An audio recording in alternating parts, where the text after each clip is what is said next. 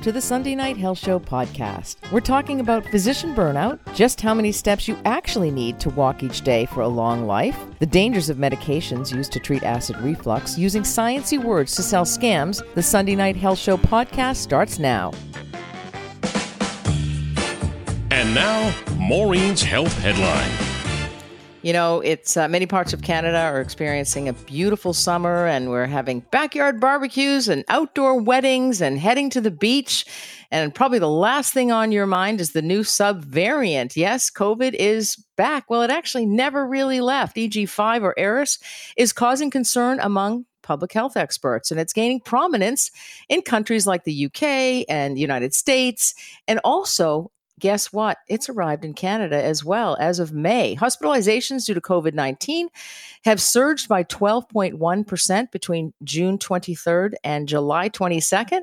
And also confirmed cases are rising by 8.9% each week. And that is a little bit of a signal for a potential a new surge, potentially that may come up in the fall, especially as schools reopen and we all head back indoors because it's getting chillier and as the summer comes to a close. You know, I always think whenever we've had COVID in the past or little, surges here and there, it's reared its ugly head again. It's when you start to know people who have COVID. And I'm sure you know people who have COVID, and I know people who have COVID. I'm starting to hear about people who are getting COVID. So I think it's something we always have to be aware of and be careful of. I know that some of the health authorities are ramping up their COVID vaccine campaigns again from September to May.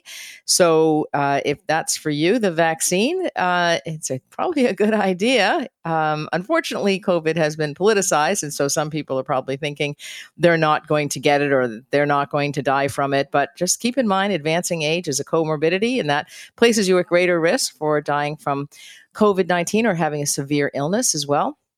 Also, things like diabetes, hypertension, obesity, all the things we talk about on this show, they can, if you do contract COVID, you're at greater risk for having a worse case, a pretty significant case, or even from dying as well.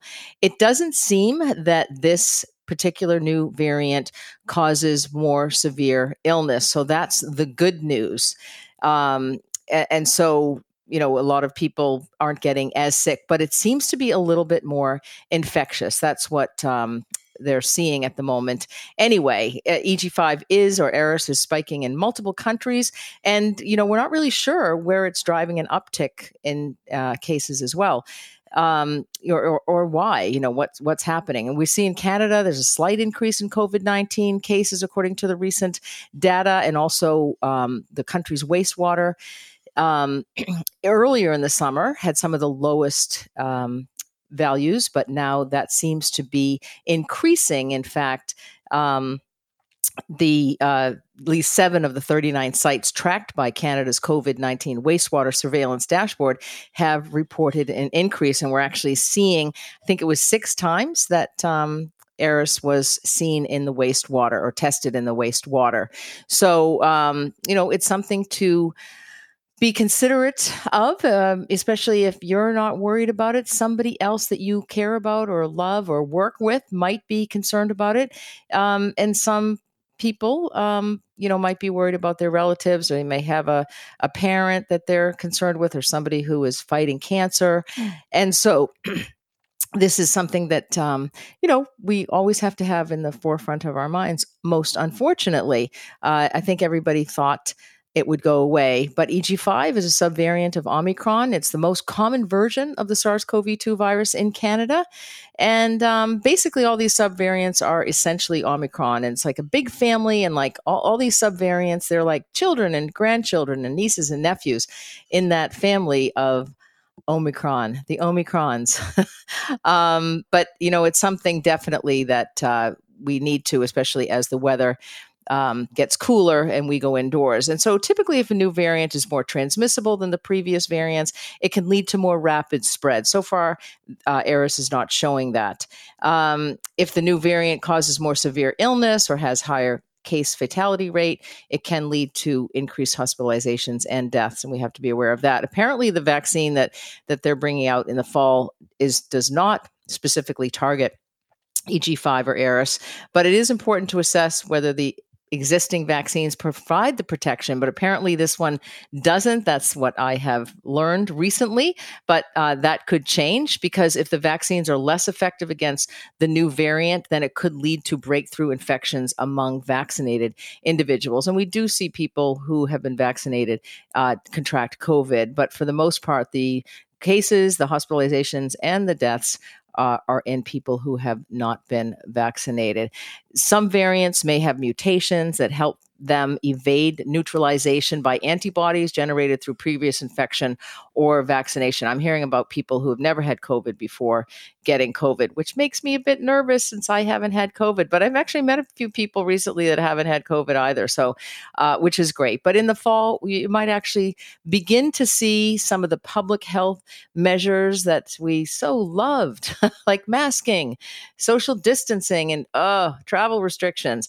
We may need those may need to be adjusted if this new variant or another new variant poses a higher risk. And there will be more new variants. There will be more, as they say, grandchildren added to the Omicron family. And of course, we have to think of other people, and the global impact of a new variant needs to be considered, because there's many areas of the world that have limited healthcare resources. Some of the places in the world are not as fortunate as we are here in many parts of Canada. Yet in many parts of Canada where it's rural, where they don't have access to healthcare, where, the vaccines, or there was difficulty getting the vaccines to certain areas. So we have to think about those people as well. And we have to do better than we did the last time so that we can prevent cases, hospitalizations, because that impacts the resources of the healthcare system, and also deaths, because that is just totally unnecessary and so heartbreaking for so many people. So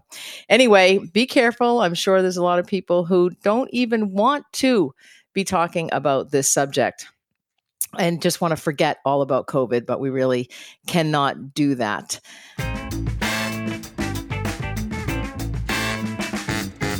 Looks like Leo's going to be joining me on this one. You've probably heard that it's a good idea to aim for 10,000 steps a day, and that is beneficial for your health and to prevent you from dying early or dying from cardiovascular disease. Leo, how many steps a day do you walk? I always strive for 10,000. That's you do? No, yeah, but it kind of varies. Like today, I did under 10, but there are days I'll do like 20,000 or Wow. But on average, I keep it to 10. Yeah. And how long does that take you to do? I never track, because I only check the app like at the end of the day. I'm not checking it all the time. Oh, so you walking around in your daily life and then you're adding up your steps. Yes, I do that. See. There's sometimes when nowadays I don't have like a lot of time off, but right. when I do, and when I go out like for a walk, then I try to keep walking at least like an hour, like 32 minutes, and then I look. But that's, I think, I don't know if the app is precise. It only gives me like, when I do like constant like for an hour, 45 minutes, an hour, it gives me like 7,000 or 8,000 steps. Right. Exactly. But, a lot of people find that, they have time constraints and they can't actually walk 10,000 steps a day. So this is going to be good news for you as well, Leo, that commonly cited goal of 10,000 was popularized by pedometer manufacturers and health advocates as a way to encourage people to be more active. But that 10,000 steps guideline isn't backed by science. But there is actually a new study that says you don't actually have to walk 10,000 steps a day. I actually decided I was going to walk 10, 12, 14,000 steps a day for the past 2 weeks. And I've re-injured my calf muscle. Anyway, not because of that. I think I it was playing tennis, which is a common injury when you play a sport that is a lot of stop and starts, like basketball and that kind of thing. I'm prone to this particular injury anyway. But there's no need to walk that 10,000 steps a day, which is good news for me, good news for you as well. There was a new study published in the European Journal of Preventive Cardiology. It's the largest ever to measure the positive impact of daily walking and step counting. And about 230,000 individuals from around the world were studied. And the researchers found that walking about, guess how many steps it was a day, to be a good target for people to lower their risk from dying and also decrease their risk of cardiovascular death. How many steps do you think that was, Leo? I don't know, 5,000? Good guess. Good guess. Why don't you text me in for those of you? 1-877-399-9898. Text in your guess, and maybe we'll just have a little gift card to a restaurant for the winner who gets closest to the number. But so before we do that, I will say that the benefit, the number of steps that you need in order to benefit you, seems to be lower than we had previously expected. And there was also the most pronounced, the highest reduction in mortality, I will say, was shown to be those people who walked around 6,000 to 7,000 steps. Now, that's not the number that I'm looking for. I'm looking for another number. So I'm giving you a little hint, 1-877, it's not 8,000, 399-9898. Text in your guess how many steps you need to walk in order for it to benefit you. We'll have a gift card for you at Earl's Restaurant, and we'll announce the winner shortly, because we're not going to let you wonder about this for too long. I will say that the more steps, the better. So the more steps you walk corresponds with greater health impacts and lower chances of dying from any cause, and especially dying from heart disease. And, the thing is, this study also included data on people who walked up to 20,000 steps per day and found that they experienced the greatest health benefits. I've done that if I have intentionally gone walking, and then with my job, I'm walking around. I've been known to do 30,000 steps in a day, just chasing everybody around and working out in the whole 9 yards. But, the point is, the most important thing here is, and we have a few texts coming in about this, or you could call in the number 1-877-399-9898. The important thing is, instead of fixating solely on a specific step count, it's more important to focus on overall physical activity and maintaining an active lifestyle. And, the World Health Organization and other various health organizations generally recommend that adults aim for at least 150 minutes of moderate intensity aerobic exercise, or 75 minutes of vigorous intensity aerobic activity per week. And along with muscle strengthening activities, so important, 2 or 3 days per week, building up your muscles helps you to have stronger bones and prevention of falls, and less likely to be injured as well, the stronger you are. And, if you're not currently active, it's a good idea to start with a reasonable goal and gradually increase your step count over that time. And, pay attention to your body's response to activity. My body didn't respond too well to my increased activity. It was partly because I was doing 14,000 steps a day, plus I was swimming, plus I was playing tennis. And I'd just had an injury in June, so it's a bit of a re-injury. I know my physio is going to be disappointed with me. We do have a caller on the line. We have Leonard from Winnipeg. Hello, Leonard. Hi, how you doing? Good, thanks. How are you? Well, getting through another day. Excellent. Anyway, so I was guessing 4,000. Good for you. Bingo. Yes, well done. That's the amount of steps you need to get some benefit and to actually live a little bit longer and not die from cardiovascular disease. I have two winners here, because somebody else guessed 4,000 as well. Another common guess here is 4,500 steps, which is very close. You're all doing well out there. But if you'll give your information over to Leo, we'll get that gift card out to you ASAP. Cool. And I also have somebody else from Alberta who texted in 4,000 steps. So thank you so much for calling in and participating on this. Okay, thank you. Have a great day. get up, get going, get moving, get healthy. You're going to want to take care of your own health here, especially when you hear this story, because there's so much you can do for prevention. And oftentimes people start to rely on medications and prescriptions from the doctors. And oftentimes doctors, have about 10 minutes per problem with each patient. And, it's just easy to write a prescription, not to say that they're not working hard. They're working incredibly hard. In fact, we're going to be talking about physician burnout in the next hour with Dr. Tomi Mitchell. But there are so many prescriptions that are written in this country. And, sometimes that's the easy way out. We want to take a pill. We want to take care of it with a pill instead of maybe changing our diet or increasing our exercise or dealing with issues like constipation or diarrhea, which can all be related to what I'm going to be talking about right now. And that is long-term use of acid reflux medication. You know why you don't want to be taking those? Because there's a recent study that says they are linked, I said, not cause, but linked to higher dementia risk. And you don't want to get dementia. People who take proton pump inhibitors like Prevacid, Nexium, for about 4.5 years or more have a 33% higher risk of developing dementia. This research was published Wednesday in the journal Neurology, and it looked at data from more than 5,700 people who were enrolled in the study who initially did not have dementia, and found that those who took PPIs or proton pump inhibitors for about 4.5 years had that 33% increased risk of developing dementia than those who did not take the medications. Now, oftentimes people will get acid reflux, gas, burning, and it's very uncomfortable. But, the first place I would look is your diet. Are you overeating? Are you eating at different times, larger amounts at different times during the day, like before you go to bed? Are you, lying flat when you're in bed? We can do a lot by sitting up, especially after a meal. There's a lot of conservative measures that you can do to actually reduce that acid reflux before you go right to the medication. Now, this study, as I pointed out, did not say these medications cause dementia, only that there was an association. And correlation does not mean causation. So there's an association between using the drugs and a higher risk of developing dementia. And about a third of people over the age of 85 have some degree of dementia.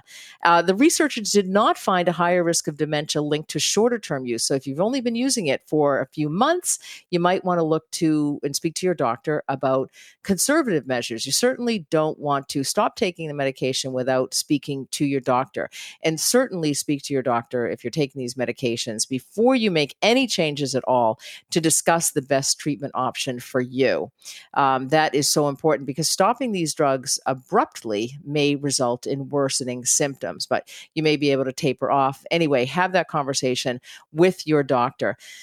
As I mentioned a couple of proton pump inhibitors. There are Prevacid, Prilosec is another one, Nexium, and they manage symptoms of acid reflux or GERD, gastroesophageal reflux disease. And that's a little bit more serious than acid reflux. The stomach contents move back up into the esophagus, and they can cause heartburn, nausea, regurgitation, discomfort, and they can lead to more serious complications like difficulty swallowing or bleeding in your digestive tract. And nobody wants that, of course.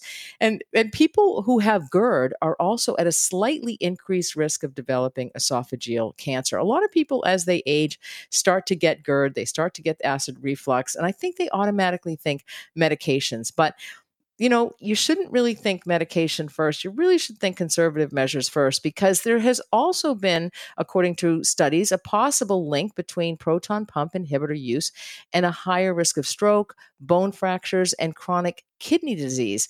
And so that was really why the researchers wanted to do this particular study, because they wanted to see if the medications were also linked to dementia. And they have found that there is some link. We've studied it in the past, but some previous studies have found a little bit of an association. Others have found no association at all, but it's just something to think of. And I think it's more of a warning that says, I can take care of my own health. Food is medicine. Do not forget that, and you might want to change your diet. You may want to cut out the spicy foods. You may want to cut out the dairy. Dairy causes GERD for a lot of people. So cut down on that ice cream. I know it's summer. I know it's difficult to do that. I like ice cream too. But these are kind of important things. This particular research, the scientists analyzed data from the atherosclerosis risk in communities, the ARIC study, gathered from 1987 to 89 through 2017, and they adjusted for age, race, sex, and chronic conditions like diabetes and hypertension. Two other healthcare conditions, medical conditions that you have a lot of control over if you look at your diet. Eat a healthy diet, get moving, get walking, get exercising. And the average age of the participants in this particular study was 75. The people who were using over-the-counter medications, there are a couple that you can buy, omeprazole, for example, and they did not look at those in this particular study, but you might want to talk to your doctor about that. There are other variables that can contribute to dementia risk that aren't fully accounted for or were not fully accounted for in the study. Poor diet and lack of exercise also were associated with both acid reflux and dementia. And so that's important to remember, that it's so important for you to eat healthy and as healthy as you can. I know it's so much easier to get something cheap and, to get something quick or to have those carbs. You're starving, you haven't eaten, and you want to just grab a bun. I know, I do it myself. But it's so much better to be mindful about your meals and actually plan them and take time to do them. I know we're all busy today. We're rushing around, but it's worth it to take that time. And, you feel good. Your refrigerator looks beautiful. That's something else I would recommend. Clean out your refrigerator and your freezer. When was the last time you did that? It also just declutters everything, and it allows you to, take an inventory of what you've purchased and what you haven't eaten, what you're going to have to throw away because it went to waste. Oftentimes we're just filling up our refrigerators, especially in the summertime with guests and that kind of thing. And a lot of food goes to waste. And, we have a food issue in this country where a lot of people don't have access to healthy food or to any food. It's a big issue for a lot of people. So, but it can also just clear your mind, clear your gut as well. And so make sure you're bringing in healthy foods, vegetables and fruits, and having 3 to 5 fruits and vegetables each day. And, you don't have to start out, immediately. You can wean yourself off the fabulous chocolate cookies and the whole thing. The other thing is that chronic stress may be linked to dementia as well. And GERD has been demonstrated to interfere with sleep. And poor sleep is also associated with a significantly higher risk of dementia. So these are things that you need to be careful about. You need to take an inventory of your life, your health every day. And, because you matter and your health matters. And you have so much power over your health. There's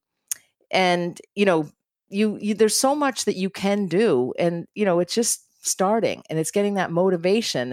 And sometimes people, they might be on their own or they live alone. Their loneliness is a big issue in the country as well. And it's good to get out and to meet people, join groups,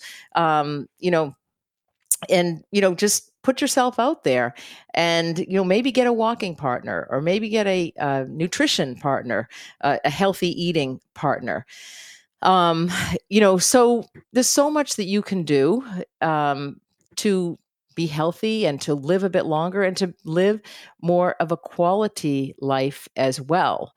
And when your doctor is prescribing medications for you, for example, it's important that patients not use any medication when there's not a reasonable expectation of benefit. I'll take that one step further and say, if there's not a benefit to you, you really need to speak to your doctor about whether you need to continue that medication, but always have that conversation with your doctor. I see a lot of patients and I'll review the medications that they're on. And oftentimes I'll ask them if, a particular medication is working, or I can see that maybe it isn't working. If I take their blood pressure or something and they may have been tracking it, or if somebody is still experiencing depression and they're taking an SSRI, and they'll say, it's not working. But, you must have that conversation with your doctor before you continue on a medication, or even before you start a medication. What is the reasonable expectation of the benefit? But, we cannot underestimate the lifestyle modifications, including reduction of those foods that are known to trigger your symptoms. And that's just a simple food diary that you can write down for 2 days. Just write down what you're eating, what symptoms you experienced, and take a look back at that. You also don't want to eat 3 hours before you go to sleep.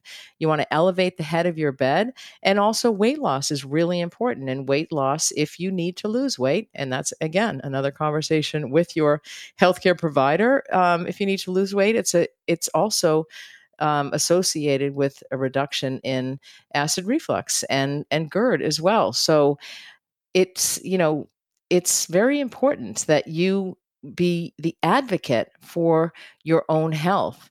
And some people might be just fine. Keep in mind, an on-demand approach to proton pump inhibitors may work just fine and potentially carry less risk for some people as well. So always have to weigh the benefit versus the risk, and have that conversation. Do your research about it, but also, take some steps in your own journey, in your own healthcare, and take some responsibility for it. And, the other thing is, who's going to take care of you? Something to consider. A very good reason to take care of yourself and to be in the best health possible, mentally, physically, spiritually, emotionally, is because it's very hard for the people who love you, especially if it's things that you could prevent. Now, there's a lot of things that people cannot prevent. Genetics and whatever may contribute to issues. And of course, we're not going to give up on our loved ones, but if there's something that you can prevent, if you can look after your own health and reduce your risk of diabetes, hypertension, acid reflux, any one of the above, or any one of a number of conditions, cardiovascular disease, it's very, very important that you do that.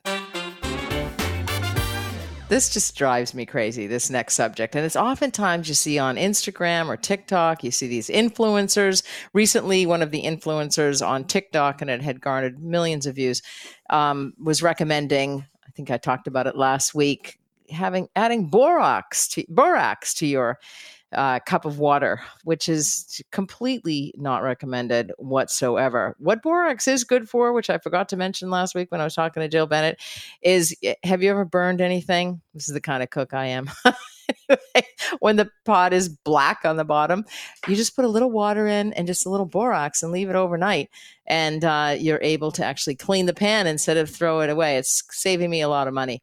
Anyway, I do want to talk about, this kind of using sciencey terms to sell products. Some of the buzzwords include supportive gut health, skin detoxing, immunity support, hormone balancing, energy enhancement. All of this sounds impressive, and it sounds sciencey, and actually gives a little bit of legitimacy to a product, but there's no science behind it. You see it all the time. It's just one of the downsides of social media, is that there have been so many non-medically trained people who, have gathered words from other people. They haven't done the research. They haven't done the case studies. They haven't done the clinical practice. They have not actually laid a hand on a patient. And so they've never assessed a patient. And always, typically, what you find is that they are trying to sell a product. And, this kind of thing hurts the legitimate science, because it actually uneducates us about the real research that's going on in the area. I heard something recently about, when I hear the word startup, I am like, no, don't even talk to me about a startup I was listening recently to the Elizabeth Theranos podcast. I've seen that documentary. If you haven't seen it, it's a good one to watch. It's just somebody who is actually able to, and there's many people out there like this, that they're con artists and they can make things sound really impressive. If you recall, Elizabeth Theranos or the company was Theranos. Is that her name? I think her last name was Theranos. Anyway, she was, instead of taking a vial of blood, she claimed that they could take a pinprick of blood and do, 100 lab tests or something. And it wasn't true. It was all smoke and mirrors. And, when I hear people are working in a startup, having a cure for this or a treatment for that, it's oftentimes it's smoke and mirrors. And a lot of people invest, a lot of people have a lot of money, and they might invest in 20 different things. And they hope that, 2 or 3 of them pop, 2 or 3 of them are successful. And so, they don't really care. They don't need to value their money. But it doesn't faze them that they might be up against a con artist. I mean, I think she raised $100 million. People are raising 60, 70, $80 million. And they have nothing. At the end of the day, they have nothing. And if you look into this a bit, you can actually see this. And so on Instagram, it's just somebody is trying to sell you a product. I actually looked at something. I was looking at something on Instagram. It was around constipation and diarrhea. Well, it was actually by a medical doctor, but the sales pitch was so long and so extensive, and it never got to the product. And they were redundant and repeating the same messages over and over again. And it was not a product that had been backed by science. It was maybe a formulation that was put together by this particular doctor. But at the end of the day, it is wanting to sell you basically a laxative for $60, $70 a month. And so again, it's nutrition. It's the food that you take in. It's the probiotics in the form of cauliflower and potato skins and broccoli and that kind of thing. And so you have to be very careful about these use of sciencey words, and because they fool all of us, and it's a growing trend, and it's because people are trying to make a buck. And I've talked to a lot of companies. A lot of companies will approach me about different programs, to educate, people or students or pharmacists or physicians or nurses in my area of healthcare. And, they'll say they've done a social media campaign, and I'll say, how did that work for you? And it does not garner the results. They actually don't get the message out that they want to. And so it's, you have to have legitimate people. I'm never going to back something because I'm going to make $30 off of it.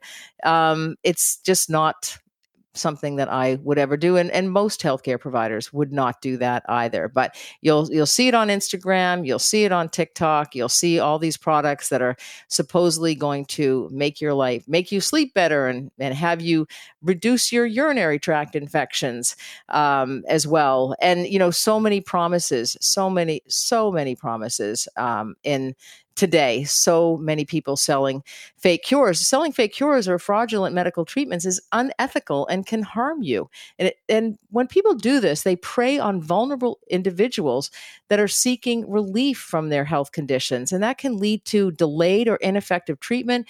It can impact people financially, especially older people on a fixed income. And it can even exacerbate their medical issues. One time I had a patient come into my office. She had gone to a drugstore first. She had spent $400 on a bunch of junk. And then I explained to her, assessed her, explained to her what she could do. And she said, I wish I had come to you before I went to that drugstore. I said, go take everything back. None of this is going to work. She was sold false promises. It's important to recognize that legitimate medical treatments are developed through rigorous scientific research, clinical trials, and regulatory approvals that ensure their safety and effectiveness. And just because something is quote unquote, air quotes, healthy or natural, it doesn't actually mean that it's going to work or that it is safe for you. And, selling fake cures can fall under various legal and ethical violations, and including healthcare fraud when you're misrepresenting products or treatments as legitimate medical solutions when they lack the scientific evidence. It can be considered healthcare fraud. That's illegal in many jurisdictions. And, there are consumer protection laws for a reason, and they're put in place to prevent false advertising and protect consumers from deceptive marketing practices. So I'm just saying, be very careful. Healthcare professionals have a duty to provide accurate information and treatments that are based on established medical knowledge and the evidence and ethical principles as well. So beware the dissemination of fake cures. Lots of texts, lots of callers tonight.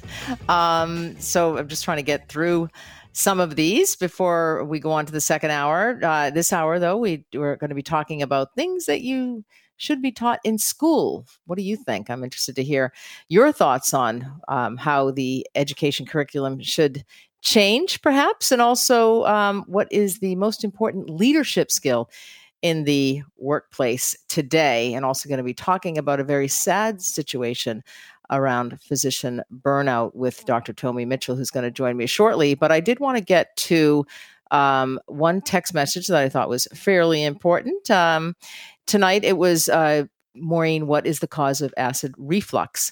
And so I just thought, which I probably didn't review, but I think it was a great question. And so we'll just continue on that very quickly. Obesity is one of the causes. Hiatal hernia is another cause of acid reflux. Smoking is another cause. Chocolate is another cause. Dairy is another cause.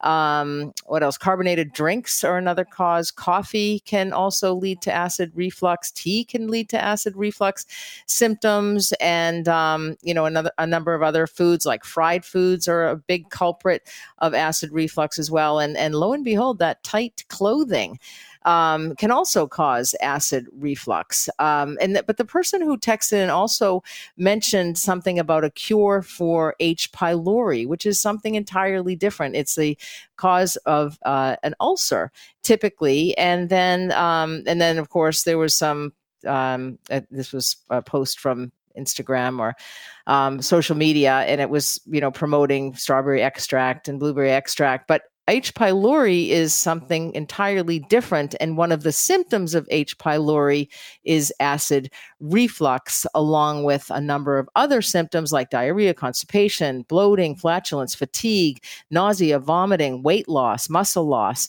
and mood swings, that kind of thing. So they're entirely different. And so I just wanted to make that clear. But thank you so much. I believe that was Beth who sent that in. Great question. But maybe next week I will cover ulcers and H. pylori. A lot of people have had that as well. But let's see, where are we now? Yes, we're going to be getting to my guest. In Canada, this is a concern like it is in many other parts of the world. And this segment might be a trigger for some people as we discuss death by suicide. If you or someone that you know is feeling suicidal or in emotional distress, you can contact the Crisis Services Canada helpline. They provide immediate support and can connect you to resources in your area. The phone number to call is Crisis Service Canada, 1-833-456-4566. That's 1-833-456-4566. The helpline is available 24/7, provides confidential and non-judgmental assistance for those in crisis. And it's important to reach out for help if you or someone you know is struggling with thoughts of suicide. All right. Joining me on the line to discuss this subject is, you've heard her voice before, none other than Dr. Tomi Mitchell. Good evening, Dr. Mitchell. Good evening, Maureen. How are you today? I'm fine, thank you. How are you? I'm great, thank you. Wonderful. Now, death by suicide is a complex and serious issue that's often the result of a combination of factors, including mental health, personal circumstances, social influences, and more.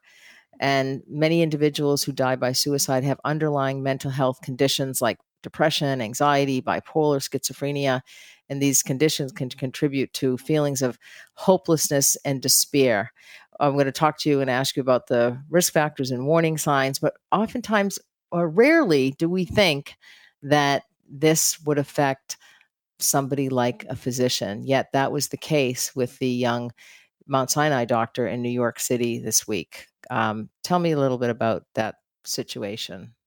Yes, very unfortunate case out of New York where a renowned physician in her community, a cancer doctor, ended the life of her child and then shot herself.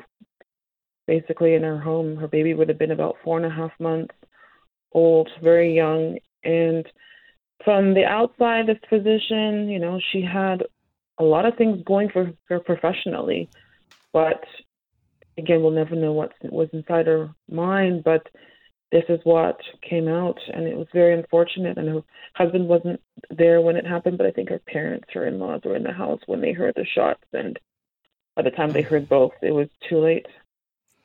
I mean, it's just so tragic. And, we've heard of successful people. We don't think successful people. We somehow think brilliant, successful people are immune to this kind of a thing. But they're not. What are some of the risk factors for death by suicide? And this is even worse. This is a case where the doctor took the life of her young baby and then turned the gun on herself. Yes. And so what are some of the risk factors? Because you go to your doctor, you think they've got it all going on, but there are actually support services for doctors. Doctors also experience depression and anxiety and other mental health issues. But what are some of the various risk factors that can increase the likelihood of suicidal behavior? Yeah, so a big one is trauma. I know the trauma doesn't get enough attention. Just FYI, more than 50% of cases of depression are due to largely contributed to underlying trauma or the childhood experiences most likely or adolescence. And I think that's something that we often forget to acknowledge, right? It could be loss of a family member. It could be exposure to horrible things in your life. Like there's many things. So trauma is huge. Obviously, previous suicide attempt, and you said history of mental illnesses such as depression, chronic pain. Like I've seen patients who have tried everything to alleviate the pain of a horrible illness, and they want, out. Legal problems. We've seen people who've led banks, whose banks went under, or major businesses went under. The next thing you hear is that they, jumped off their 20-foot apartment or something. Substance use. Again, sense of hopelessness, right? It's usually not something someone just does spur of the moment. By the time somebody decides that this is the answer, they've gone through a lot of things in their mind. Mm-hmm. And it's really unfortunate. So those are some of the risk factors. Mm-hmm. And, one of them, there's still such a stigma associated with mental illness and also suicide and death by suicide. People keep those family secrets. So they don't talk about that there was a family history of a suicide. But is that a risk factor for increasing the likelihood of suicidal behavior? That's a really good point, Maureen. So many families have their skeleton in the closets, whether it's, there could be somebody in their family who has been abusive to other members of the family, right? And there's this hush, hush, don't talk about it, because no one likes to talk about those things. Because they're ashamed, basically. They're ashamed. They think that they want to put on a veneer of perfection and that every other family is perfect except for ours. And if people find out that in our family we had a death by suicide, we will be ostracized or whatever. We will be thought less of. Yes, and there's definite shame. There's definite stigma that society has put on mental illness, right, or mental health concerns. And there's also the piece that it's a hot topic. I'm going to mention it because we don't shy away from access to lethal means of suicide amongst those who are high risk, right? Mm-hmm.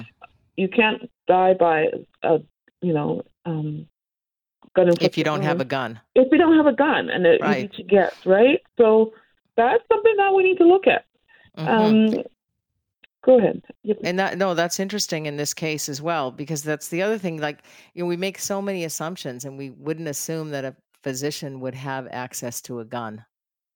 And we may never know, but it's unusual, and it's unusual that somebody of such high caliber, professionally, would suffer this much. But I mean, it's not unheard of, and of course, people last have year we had a few. Yeah, exactly. Last year there was other high-profile individuals that had death by suicide, and we talked about it on this show. Just because someone looks quote unquote perfect on the outside doesn't mean they're not having struggles.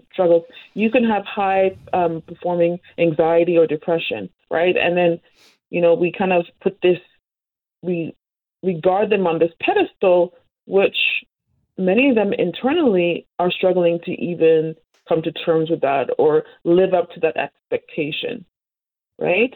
That's true. My guest is Dr. Tomi Mitchell. I want to warn you, if you're just joining the program, that this may be a trigger for some people as we are discussing death by suicide. In Canada, if you or someone you know is feeling suicidal or is in emotional distress, you can contact the Crisis Services Canada helpline. They provide immediate support and can connect you to resources in your area. The phone number for Crisis Services Canada is 1-833-456-4566. Dr. Mitchell, thanks so much for staying on the line. My pleasure. I also want to mention that if you do have a question for the doctor, the number to call is 1-877-399-9898. That's 1-877-399-9898. Or you can text as well if you have any questions at all. Mental health is such an important subject, and death by suicide affects so many people. It's the people that are left behind as well. It's not just the person. And in this case, the baby that she took with her, we're talking about the doctor from Mount Sinai who took her own life this week. We don't think of physicians as having burnout, but they do, Dr. Mitchell. And I know you work with a lot of professionals who experience burnout. What are some of the warning signs for people who are at risk for suicide? Yeah, so they might be expressing pain or like they feel trapped, whether that's emotional pain, physical pain. They also may talk about being a burden. Again, if you have a terminal illness and you feel like there's no cure or hope, and then your loved ones are sacrificing their time and resources to look after you, you might feel like you're a burden. Increased alcohol use. Oftentimes, alcohol and drugs go together, and behaviors can result that are reckless, right? Changing Absolutely. eating, right? Changing sleep and eating patterns, right? You might be sleeping too much or too little, withdrawing or feeling isolated. And then go ahead. I was going to ask, it's some people feel like they will be less of a burden. Like this is the answer to help other people who have actually attempted to die by suicide but failed in that, or were not successful in that. They talk about they thought it was better this way. Yeah. Is that something that you're aware of? Yes, I've definitely seen cases where somebody, attempted, was unsuccessful and committed suicide, and I've definitely seen cases where they thought that this was the best way out, and frankly, it's not. Your family will go through extreme pain like no other, and if you feel this way, know that you are more important alive than gone. So please, please, please find somebody that would listen and help you, and know that regardless of how hopeless your situation might seem, there is still some hope. So this is huge.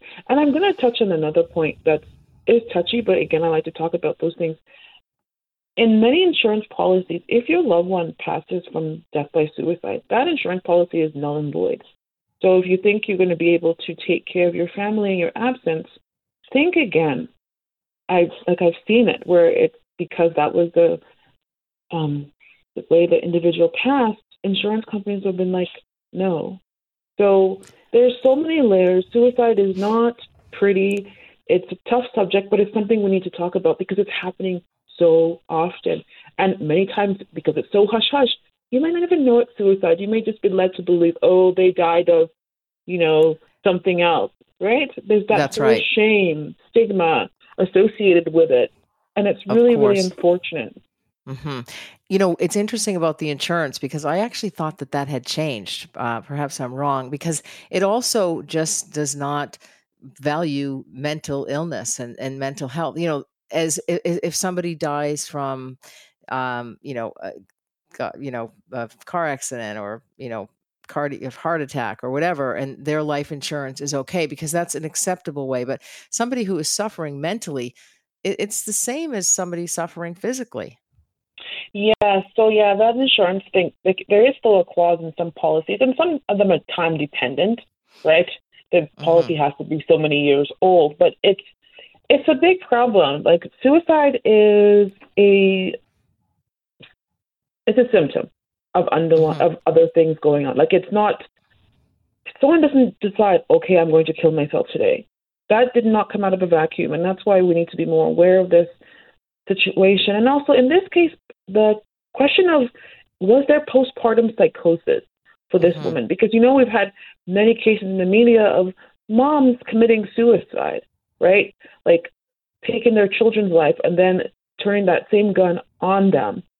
Is this another case? And again, we don't know, but I'm sure the family might, in retrospect, be able to see, okay, perhaps this contributed to it. But regardless, it is so unfortunate, and it doesn't need to be this way. It doesn't have to happen. And we only have about a minute left or less, but I know you coming on and talking about death by suicide and people dying by suicide is one way to prevent suicide. But what are some of the other ways?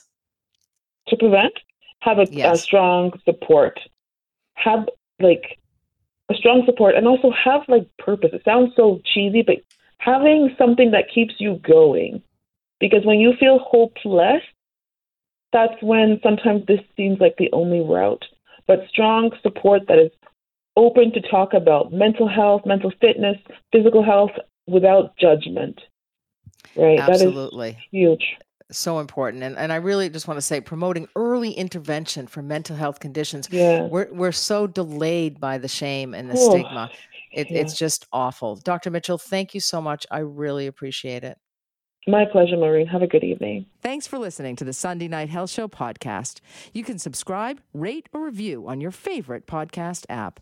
And if you've got a question about your health, the nurse is always in. So email me, nursetalk@hotmail.com, and I just might answer your question anonymously, of course, on next week's show. For now, have a happy and healthy week.